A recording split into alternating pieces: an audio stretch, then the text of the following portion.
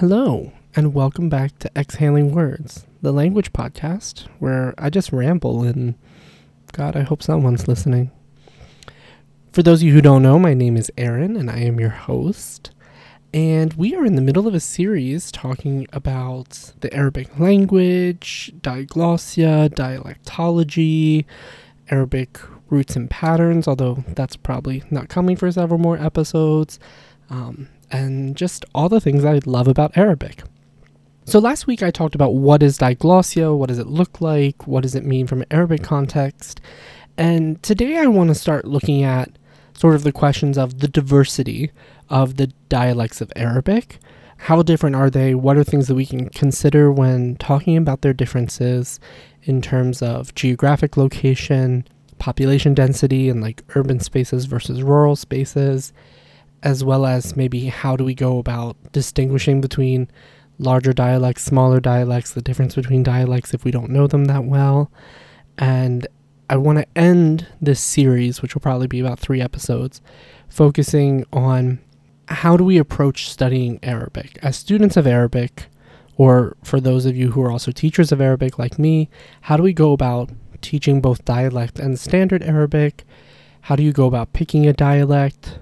And sort of what is this consideration of what we call in the Arabic teaching community the integrated approach versus separating standard, and so on and so forth. So today I really want to talk about dialectal variation, particularly in terms of things like regional variation, dialect recognition, and maybe starting to get into questions of population density. And then I think in the next episode I want to look at sort of an example of some of this, or I'll just ramble and hopefully this turns into an hour and I can make it 2 episodes. So, okay. Now, for those of you who don't know, the Arabic language has approximately 400 million, well, over 400 million native speakers. As I mentioned last week, when a native speaker of Arabic is learning their native language, they're not actually learning standard Arabic or modern standard Arabic. What they're actually learning as their first language is their local dialect, or as Egyptian linguist Badawi puts it, he refers to this as Amiyat al-Ummiyin, which is the language of the illiterates, or the dialect of the illiterates. Again, like I said last week, I don't like that terminology. But this is why dialects becomes very important in Arabic, because standard Arabic and what we see in media and what people communicate with and what we write in and so on and so forth, this is nobody's real native language, and it's nobody's real natural form of communication with anybody else. When people talk, they're going to talk in local dialects, they're going to talk in their native language, and we all start to adapt to each other's native languages, and we, come to a place that many of us call Lahja Bayda, a white dialect or a neutral dialect, and that sort of becomes something that grows closer and closer to standard Arabic in many ways. But the local dialects of Arabic are crucial to the identity of the Arabic language because they really are the foundation. Standard Arabic was something that was contrived by early modern scholars, not even early modern scholars, by modern scholars of Arabic, by Arabs themselves during the Nahda period and the rise of sort of literacy among the Arab world. This need to and desire for the creation of a unifying language that is based on classical Arabic and on literary Arabic. It's something that didn't exist previously. There was classical and literary Arabic, and people learned that, but the concept of having a sort of lingua franca that is based out of that people can speak and that people can use cross-dialectally, this is a new and modern thing. But when we talk about questions of like cross-dialectal communication, what are the dialects? Where are these boundaries? How do we say that this is one dialect and this is another one? And how do we define all of them and things like that? That's something I want to get into today. I think the easiest way to start defining dialects is to think of geography and talk about them from a perspective of regional variation. Obviously, there are smaller scales of this, and people will talk about, the dialect of their country or the dialect of a specific region of their country. But I want to start from the big picture and sort of zoom in slightly. So, again, the Arabic language has 400 million native speakers, and it's spoken officially in 22, 23, in a low 20s countries. And however, not all of them really have native speakers, so for example, an official language of the Comoros Islands is Arabic, and it's part of the Arab League, but there aren't native Arabic speakers in the Comoros. Same thing with Somalia. Djibouti's a little bit different. There are plenty of native Arabic speakers in Djibouti, even though there are lots of French speakers and lots of Somali speakers in Djibouti as well. But there are definitely liminal spaces within the geographic region that we think of as the Arab world, which is, North Africa, the traditional idea of the Middle East or Western Asia, and the Gulf. There are liminal spaces where people aren't native speakers of Arabic, or people might also be speakers of other languages, and that affects their dialect in Arabic and whatnot. But generally, when we think of this larger sort of MENA, the Middle East, North Africa, or SWANA, the Southwestern Asia and North Africa sort of region, I like to divide it up into 5 sort of general regional variants. And moving from west to east, that would be Western North African, or just generally North African, and then Eastern North African, which you could probably also just say Egyptian. But I think, again, we're going to see overlap between, Egypt and Libya, or Egypt and Northern Sudan, and things like that. And then the Levant, so Syria, Lebanon, Jordan, Palestine. The Gulf, so the Gulf states, Saudi Arabia and Kuwait, and south of them.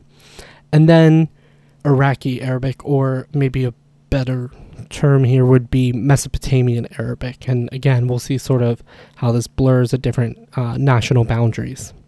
So honestly, I like to think of this less as here are geographic regions, especially when we're thinking of sort of nation states and countries, but more as like a spectrum.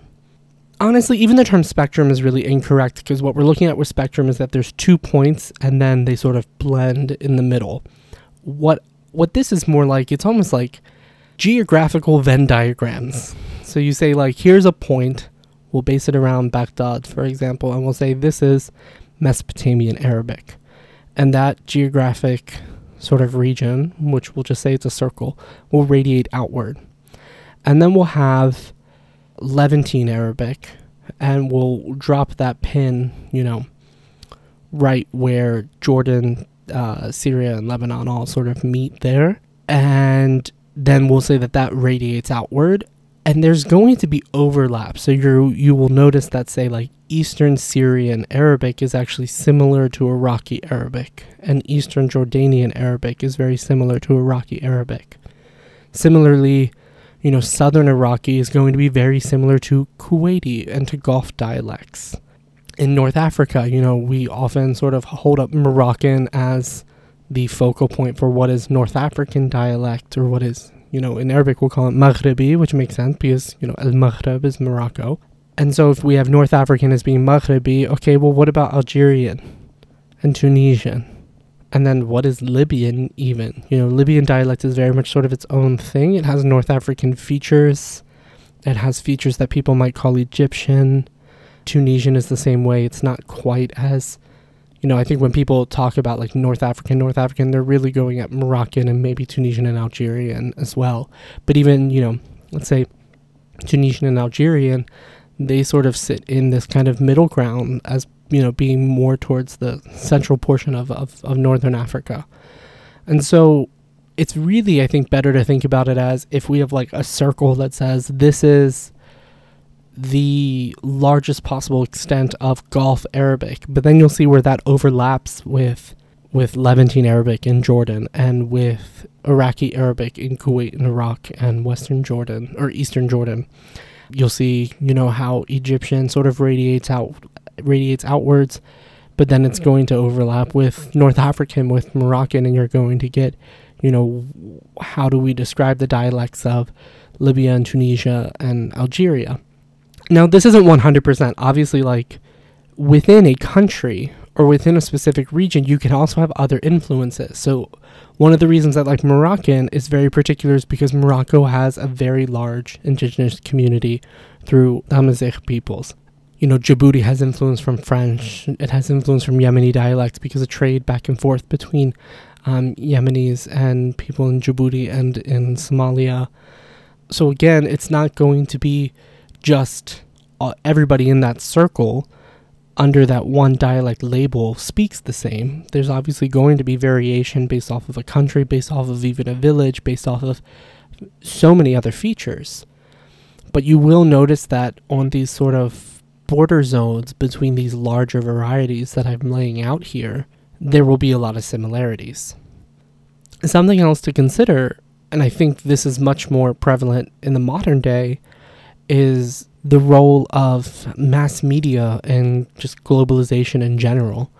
And so you do have dialects that have had a larger influence, both geographically speaking and in terms of their impact on other dialects. There's a lot of sociological places we could go with this in terms of Egyptian Arabic and Lebanese Arabic, but particularly Egyptian Arabic, because of the influence that Egypt has had on the larger Arab world, both in terms of word choice, in terms of certain features that are, you know, very much a part of Egyptian Arabic, and those things becoming parts of other dialects, as well as cultural things. You know, Egypt was very much the exporter of not only music, but particularly film. And so while geography is still going to be the primary defining feature here, I really do think that, you know, we also do have to consider the role that that mass media has on the development of Arabic dialects. Now, I feel like I just spent all that time kind of talking about how do we approach seeing the dialects and understanding them from sort of a big picture perspective. But I think something that's lost there is just the practicality of looking at them. Rather than trying to do a survey of, you know, this is Moroccan dialect, or this is North African dialect, and this is Egyptian, and this is, you know, Levantine, and this is Gulf, I kind of want to approach this more as recognizing unique features, but also shared features. I think there's definitely a place to sort of do an intro to different dialects, whether that's from sort of an educational standpoint and me teaching you some of the basics of different dialects, or even just sort of a survey. But I think that's something that's better suited like to be on its own. So if you are interested in sort of getting a survey of different dialects like that, please by all means let me know. And I can do that and maybe even set it up with some native speakers for the dialects that I'm not particularly proficient in, and we can go over some of them for you all. But right now I want to sort of talk about recognizing different dialects and understanding sort of the difference between unique features and shared dialectal features. So this is sort of the thing, like we talk about Arabic being all the same language and the dialects being all related, and then we also really highlight that the dialects are so different and people don't understand each other. And especially as an educator and a teacher of Arabic, this is something that we go hard on because I really want students to understand that, you know, they really have to focus on learning a dialect if they want to be conversationally proficient. But for practical means, they also need to learn another dialect, at least passively. And this is something I'm going to get into next week when I talk about, you know, how do we approach learning Arabic as a whole. But something that I think we don't spend enough time sort of focusing on is a lot of similarities. So for example, let's start with something basic. One of the first things that we teach in Levantine dialect is that present tense verbs in Levantine dialect get a ba at the beginning. So for example, basic words like, you know, I study, which is adrus in Fusha, and then you study tadrus, and he studies yadrus, and we study nadrus, and so on and so forth. We put a ba at the beginning of these verbs in the present tense. So we'll say ana badrus, inta btidrus, huwa bidrus, ihna nidrus, which even there you'll notice the assimilation is not bnidrus, but it's nidrus. It's almost a meme. So this feature is one of those features that, you know, you learn it, and if you haven't been exposed to multiple dialects, you're like, oh wow, like, okay, like that's a cool Levantine thing. And then you find out that Egyptians do it. And then you find out that Gulf speakers do it, except for when they put the ba, it can actually mean the future and not the regular present tense. And so this is what I mean by sometimes a feature is spread across multiple dialect groups, and sometimes it doesn't even have the same meaning. And so what happens, I think, a lot, and I've talked about this a little bit in some Instagram stories, is that people hear one feature and sort of latch onto it, or one word and they latch onto it, and then they think that, oh, well, this must mean that you're speaking that dialect. But dialects are really a product of multiple features. So, for example, the ba prefixing is Levantine dialect. The future form in rah, instead of using sa or saufa, which is in standard Arabic, is also Levantine dialect. But rah can also be Egyptian dialect. Now, I think more commonly in Egyptian dialect is the prefix ha or ha. I've heard of both with both the emphatic ha and a regular ha. I think ha is more common, and this is where sort of people will start to say, okay, that's Egyptian. But I've heard Egyptians say rah, and I've heard people from the Levant say ha. Even I say ha sometimes. Now, again, I'm not a native speaker, but there are these sort of short phrases like, if I want to say, okay, well, we'll see, hanshuf, not rahnshouf. You can say rahnshouf, that's fine. But hanshuf, it's just easier to say it all as one word. And so, like, these sorts of features where, okay, well, this feature exists in both dialects, but this dialect has another feature that's similar and comes from the same place. It's also from rah, and probably the ra is being dropped, and then we take a ha and prefix it onto the verb. And that one's more common in this dialect, while another feature is more common in another dialect. But they're still shared features. We're still using the shared features. But then you get features that are very much unique. So, for example, in North African dialect, and I will preface this with, this is my weakest of all the dialects that I've studied and know things about. Don't ask me a lot of questions about North African. But North African, especially like Moroccan dialect, their present tense prefix is a kaf. Ka. And I can't even give you the example of saying like kadrus, because they also put a noon for the first person singular, and they've restructured the present tense paradigm to... So if you know Arabic, and if you don't, I'm sorry, just ignore this, skip the next minute. But if you know Arabic, you know that in the second person, in anta and inti, when you go into the plural into antum, it's the same prefix, but you add a u suffix. And the same thing in the third person, that you have huwa, ya, and hiya, ta, and then in the plural, you get this u suffix, hum, ya, u. Hin is different, but that's because it's the feminine plural, it's its own thing. This pattern makes a lot of sense. It really does. And it makes you wonder, like, why doesn't that exist in the first person? Well, I have good news for you. It does in North African Arabic and in Maltese, which is another episode I'm going to do at the end of this series, I think, because somebody requested it and I love Maltese. Anyways, so what they've done is they've restructured this paradigm. And so now noon by itself is the first person singular, is the ana form. So you say ana nedros or something like that. And then the plural, ehna, will become nedrusu or nadrusu. Again, I know this is going to be wrong. If you're a Moroccan speaker, please forgive me. So then what you get is, instead of saying ana badrus or ana adrus, you get ana knidrus. And actually, I don't even think they use the verb darasa. I think they just say knikra. Again, this is why Moroccan's hard for people, because unless you're really used to hearing it, it's all these sounds, and you're like, what?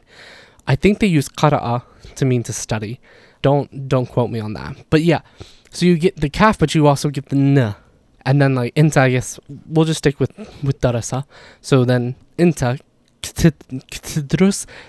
I know I'm doing it wrong, and I feel so bad, because I'm not a Moroccan speaker, and this isn't really a dialect I'm comfortable with, so I'm so sorry right now.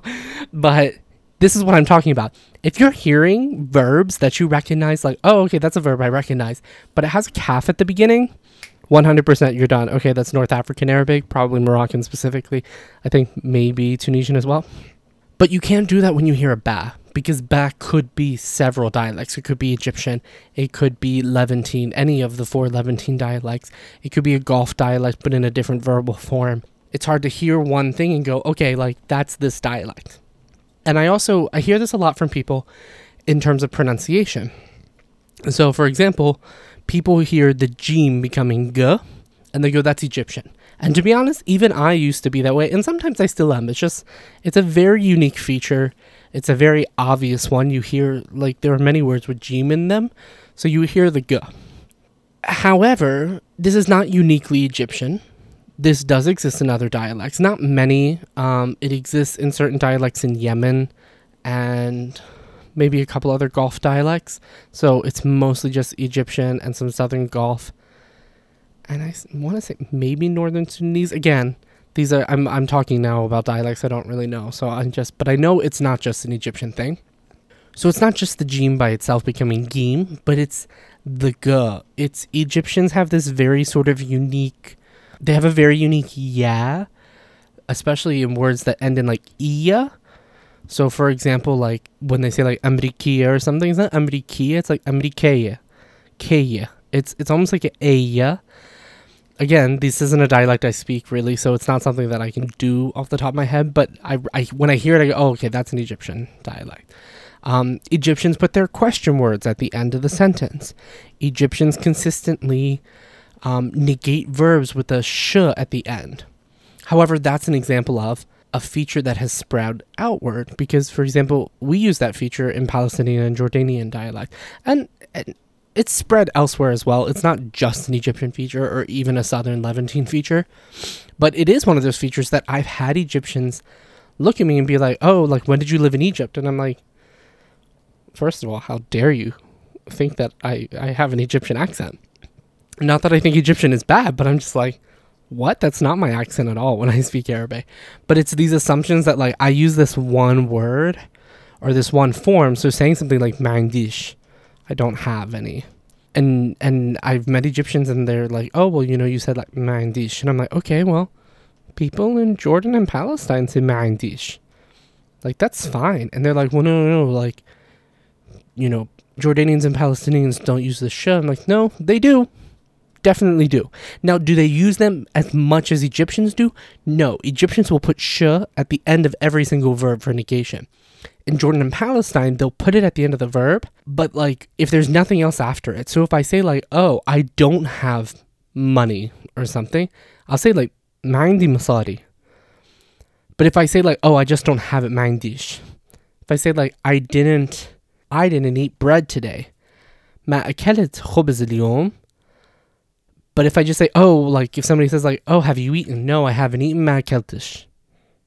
So it's these sort of, in these sentences where the verb just ends and there isn't an object after it, then Southern Levantine speakers will also put the sh at the end. But an Egyptian will like put it everywhere. They'll say like, ma akelch khubz. And so they'll put the sheen at the end of the verb even though there's an object following after it. Ma'indish masadi. So the sheen is always sort of there consistently. And that's one of these sort of nuanced differences where you have a feature that exists in multiple dialects, but they're used slightly differently. Similarly, I think people often like hear the qaf becoming g, and they think of this as being like Iraqi or something. And it's funny because to me, qaf becoming gaf is a very Jordanian thing in my head because I lived in Jordan. Or even kind of a Gulfi thing that people in the Khalij will use sort of qaf being pronounced as g. And even some people in North Africa. This is not a uniquely Iraqi thing. And I don't know how it's ended up in a lot of, especially, again, we're talking about non-native speakers, but how it's ended up in a lot of people's heads that like qaf becoming guf is Iraqi. No. First of all, I think this is where we get into the question of urban versus rural dialects. I think this is a far more common feature in rural dialects over urban dialects. However, it really does exist in so many places. It's the traditional Jordanian dialect prior to the Nakba, prior to the wave of Palestinian refugees that had to leave Palestine and enter Jordan, and sort of this shift in Jordanian dialect. Prior to that, Jordanian dialect was sort of its own thing, and it was what I would think of now as like a rural Levantine dialect. It had features that you might hear and think, oh, well, that's kind of Iraqi sounding, but it wasn't Iraqi dialect per se. And it was very much sort of this dialect of rural spaces, of sort of Bedouins and nomadic peoples. They had sort of their own features. So Gulf is one of those things. So like when I hear people talking about qaf being Gulf, I'm like, no, that's totally a Jordanian thing as well. It's not a Palestinian thing. It's not an urban Jordanian thing. It's not a Lebanese thing, but rural Eastern Syria, rural, Eastern Jordan, parts of the Gulf, Kuwaiti, Emirati, Saudi dialects. Not, again, all speakers in these countries, but some speakers in these countries, some speakers across North Africa, and then again, some speakers in Iraq definitely do make this shift of Qaf into Gaf. Something that is interesting, though, is that in Iraqi dialect, both forms exist, and they exist in specific situations. So when I talk about Qaf becoming Gaf in Jordanian, it's pretty much across the board. So it doesn't matter if I'm saying Gahwa, doesn't matter if I'm saying, ana bagulak or something. It doesn't matter if I'm saying digiga or haqiqa or any sort of these words that, they're all going to have a G. Whereas in Iraqi dialect, the pronunciation of Qaf as Gaf has to do with the etymology of the word. I have to find the article on this, but I know I've read an article or somebody's post or research about this, it has to do with like which dialect of Iraqi Arabic it came from, whether it was like Muslim Baghdadi Arabic and then Christian Baghdadi Arabic, I think are the two sort of major ones that it kind of fused to create modern Iraqi dialect. And one of them maintained the Qaf more, and one of them maintained the Gaf more. And then sort of certain words fell certain places. So for example, in Iraqi dialect, you'll say agul. For aqul, you'll say agul as a G. But then you'll say haqiqa. But then you'll say, I've heard people say both haq and hag. You'll say, I'm pretty sure people say dagiga. Or do they say daqiqa? I have to think about that now. But there is a distinction that certain words are Qaf and certain words are Gaf. You can't just make all Qafs into a G in Iraqi dialect. There is a distinction. And so that's the thing that makes Iraqi unique. It's not Gaf everywhere. It's specific Gafs that you sort of have to listen for. Iraqi dialect's also super unique because it has a lot of interesting loan words that come from Persian, that come from Turkish, that come from even, British English, and they've been morphed around. It has some really, really, really unique sort of vocabulary that does make it sort of very different from other dialects, even dialects that share a lot of its features. Thinking about Iraqi dialect actually makes me think of one thing that I think I can say is a unique feature across just about every dialect, at least that has it, for the most part, this isn't 100%, is the concept of the progressive. So standard Arabic does not actually have a progressive form. So when I say ana adrus, it means all of the following. I study, I am studying, I do study. There is no grammatical form in Arabic officially that gives you just the I am studying form. Arabic does have a present participle that you could use. You could say ana daris or ana darisa, depending on gender. But this isn't actually always a progressive. Actually, in the word daris, it's actually a perfective. If my students come into class and I say intu darisin, it means have you studied, not are you studying right now. Same thing with other verbs like sharib. Like if I say ana shariba, it's not I'm drinking, it's I've had a couple drinks. I've either already drank something or I'm a little tipsy even in certain contexts. Whereas if I say like ana raiha from raha, ra'ih, rayih, so ana raiha means going. I am going. It's not I went. So to say that the ism al-fa'il, the present participle, is a progressive form is actually incorrect. It's only a progressive form in certain verbs, and even still some of them aren't actually used commonly to replace conjugated verb forms. Anyways, what happens in dialects, though, is that dialects come up with ways to express the idea of sort of the progressive. There are phrases in standard Arabic that you can say, but they're sort of clunky and they're very sort of emphatic sounding. But dialects have come up with ways, usually with prefixes or sort of other participles, to help build the progressive form for speakers. One of the most common examples is in Levantine dialect. We use the prefix am, which is just usually ayn mim. So am before a verb means ing at the end of the verb. So if I say like I'm studying, I'm badrus, means I am doing it right now. I'm bokil, I'm eating, which is actually, sorry, that's kind of a rural accent, but that's what I say. I'm باكل is what most people would say. I'm بشتغل. I'm working. Using this am before a verb. And some people put the ba, some people don't. So, say I'm أشتغل or I'm بشتغل. They're both perfectly fine. Putting the am before the verb makes it progressive. However, this is a Levantine thing. Am is Levantine. If you hear am, you're talking Syrian, Lebanese, Jordanian, Palestinian. In the Gulf, they use the form قاعد or قاعدة, which is the present participle of the verb قاعدة, meaning to sit. It's weird, I know. It's not weird, it's just interesting. Like to say, I'm sitting, I sitting, do this. But you even use it for like going. So if you say like, أنا قاعدة أروح, is like I'm walking, I'm going. أنا قاعدة أمشي, I'm walking. But I'm using the verb قاعد. And so saying قاعدة means like going, but it literally means sitting. It's interesting. I like it, but it's interesting. This feature is used in the Gulf, but it's also used in southern Iraq. So like in Basra, I've heard from friends who are Basrawi that this is what they use for the progressive. But Baghdadis use da as a prefix. So just how I just said that in the Levant we use am, Baghdadis use da. So they'll say, دقولك, like I'm, or I don't know, like دحكيلك, I guess, like I'm telling you, or I don't know, دشتغل, or I've never heard anybody say like دشرب or داكل or something. That sounds stupid to me. But دشتغل, I've definitely pretty sure I've heard like like تسوي or something, like I'm doing. Anyways, it's a del. It's just a da right at the start of the verb. And this is the progressive marker for Baghdadi Arabic. Again, this is Baghdadi, and a lot of Iraqis will use it, whereas Basrawiyin in the south, people from Basra, will generally use this guide form that you hear also in the Gulf.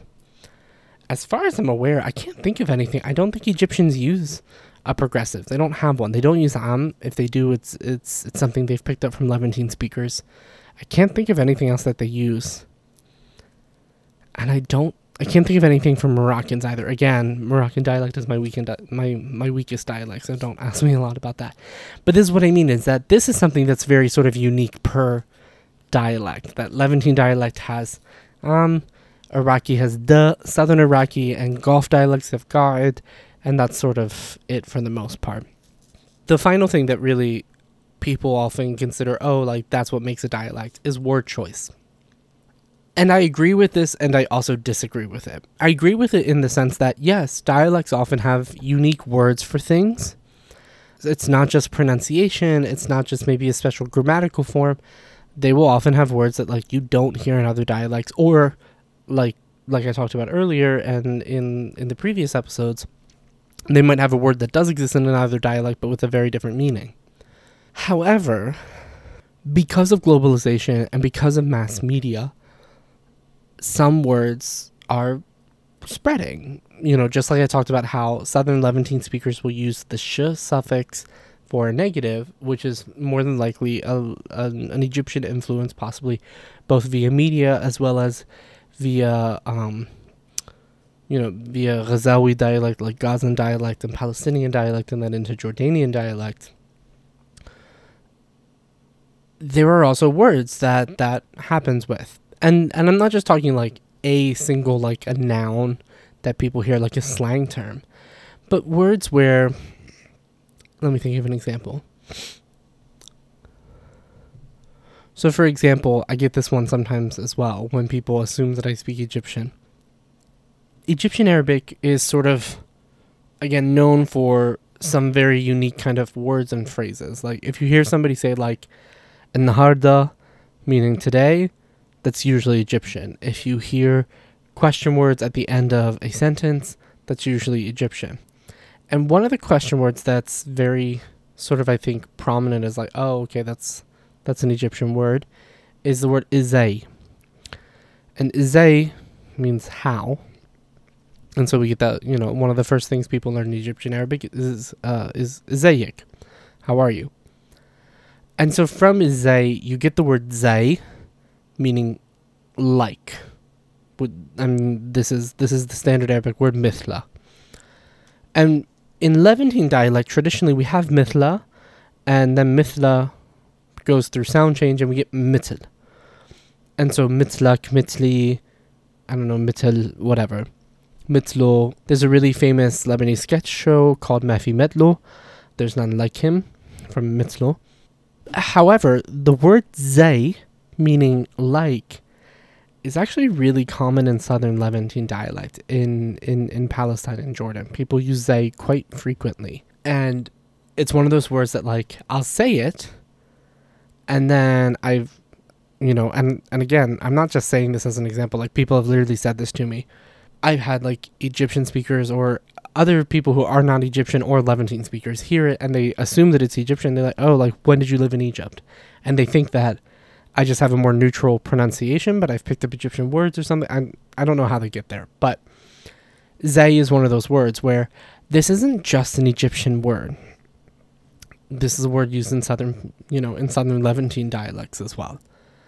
And so, sometimes words spread across dialects. Sometimes words change meaning across dialects. Sometimes words are very unique to dialect. So, for example, Jordanian dialect has the word tagia, which means like cool or awesome or something like that. I've never heard another dialect use it.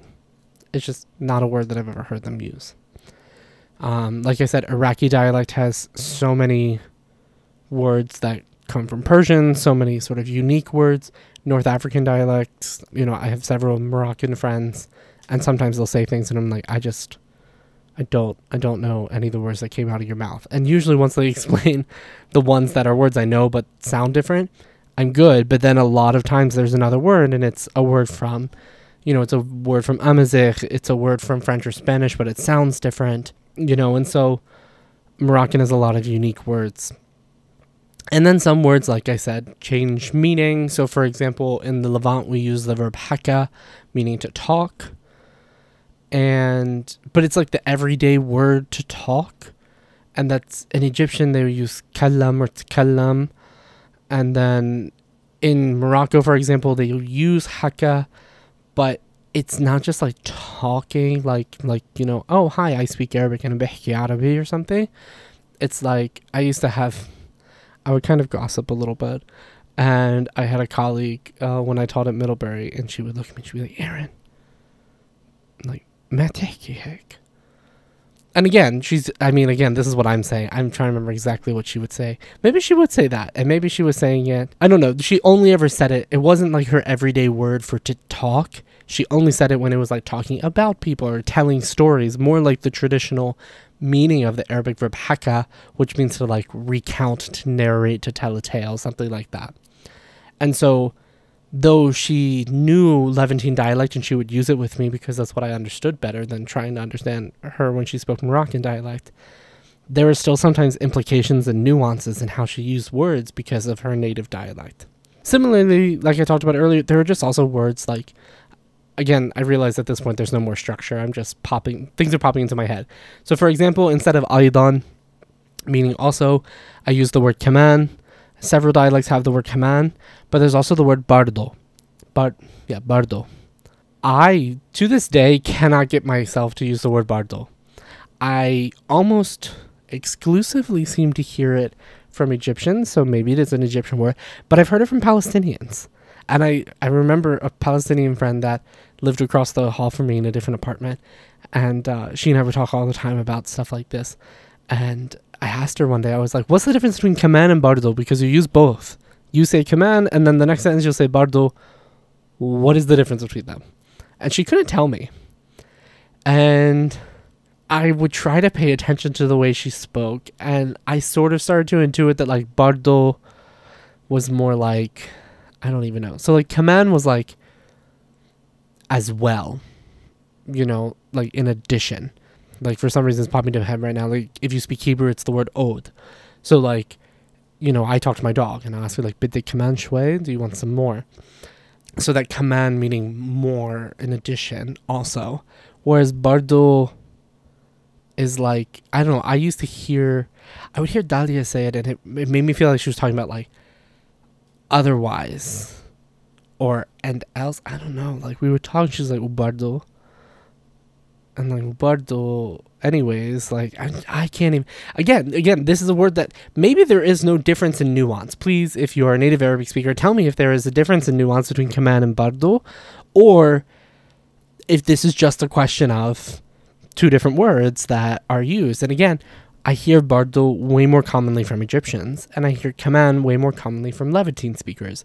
And so maybe it's just two different dialects, two different words. But I also hear some people use them both, and I really, really, really want to know, because after 12 years of Arabic, I still don't know what the difference between these two words are, and I'm so sorry. Anyways, yeah. At this point, I've been talking for, not quite an hour. And I do want this up, and I apologize for some of the lack of structure at the end, but hey, that's what you're here for. I think there's a lot more to be said about specific dialects of Arabic, and I think there really is a place that if people are interested, for me to set up sort of a structured, like, hey, here's a survey of, important features of Levantine dialects. If people are interested, I can probably spend at least a half hour, if not an hour, talking about the difference between Northern Levantine, so like Lebanese and Syrian, and Southern Levantine, Palestinian and Jordanian, and then even sort of a question of what would be Eastern Levantine, so Eastern Syria and Eastern Jordan, and how, people think Levantine means like Lebanese and Syrian, and then they hear a Jordanian speak, like, or somebody like from a rural part of Jordan, and they assume they're Iraqi. Or I remember the first time I heard a Syrian from Eastern Syria speak, and I was just like, wait, I'm sorry, where are you from? And like, and he said to me, like, I'm Syrian, but I kept hearing it, and I'm like, this sounds so much like, so much like Eastern Jordanian, or like sort of, kind of like Iraqi dialect, but different somehow. It didn't sound like sort of what we think of as Damascene, Shami, Syrian Arabic. And so I definitely have a lot to say about that specific dialect and its variations. But I have friends that are speakers of other dialects, if people would be interested in sort of me sitting down with them and doing surveys of other dialects. I think that would be kind of fun, but it would take some planning. So if you are interested in that, please contact me and let me know. Otherwise, as always, if you have any feedback on what I talked about today, questions about more things, comments about something, there's a lot of nuance here that I sort of skipped over, and a lot more examples that could be had. So if you're going to message me and just say, why didn't you talk about this? Or, hey, I speak this dialect and I also use that word. By all means, that's completely valid. So please don't assume that because I didn't say it, I, don't think that something exists, or I'm invalidating your experience. That's certainly not the case. But I love hearing feedback from you all, and I know I have a lot of good native Arabic-speaking followers who will often message me and be like, hey, this is something I've noticed too, or have you thought about this word or something, and they help me understand the dialects that I don't know as well, like certain features of Egyptian dialect, or I have several Moroccan followers who share Moroccan things with me all the time. So, as always, if you have questions, if you have comments, if you have feedback, please, by all means, contact me. My name is Polyglot Aaron, POLYGLOTERIN, on all major social media and at gmail.com. And I would love to hear from you. Next week, I will be talking about learning Arabic and how to go about talking about, standard Arabic and dialects. So please stick around for that, and stick around for the month of June. I have something exciting coming up. So yeah, I will see you all next time. And for now, goodbye.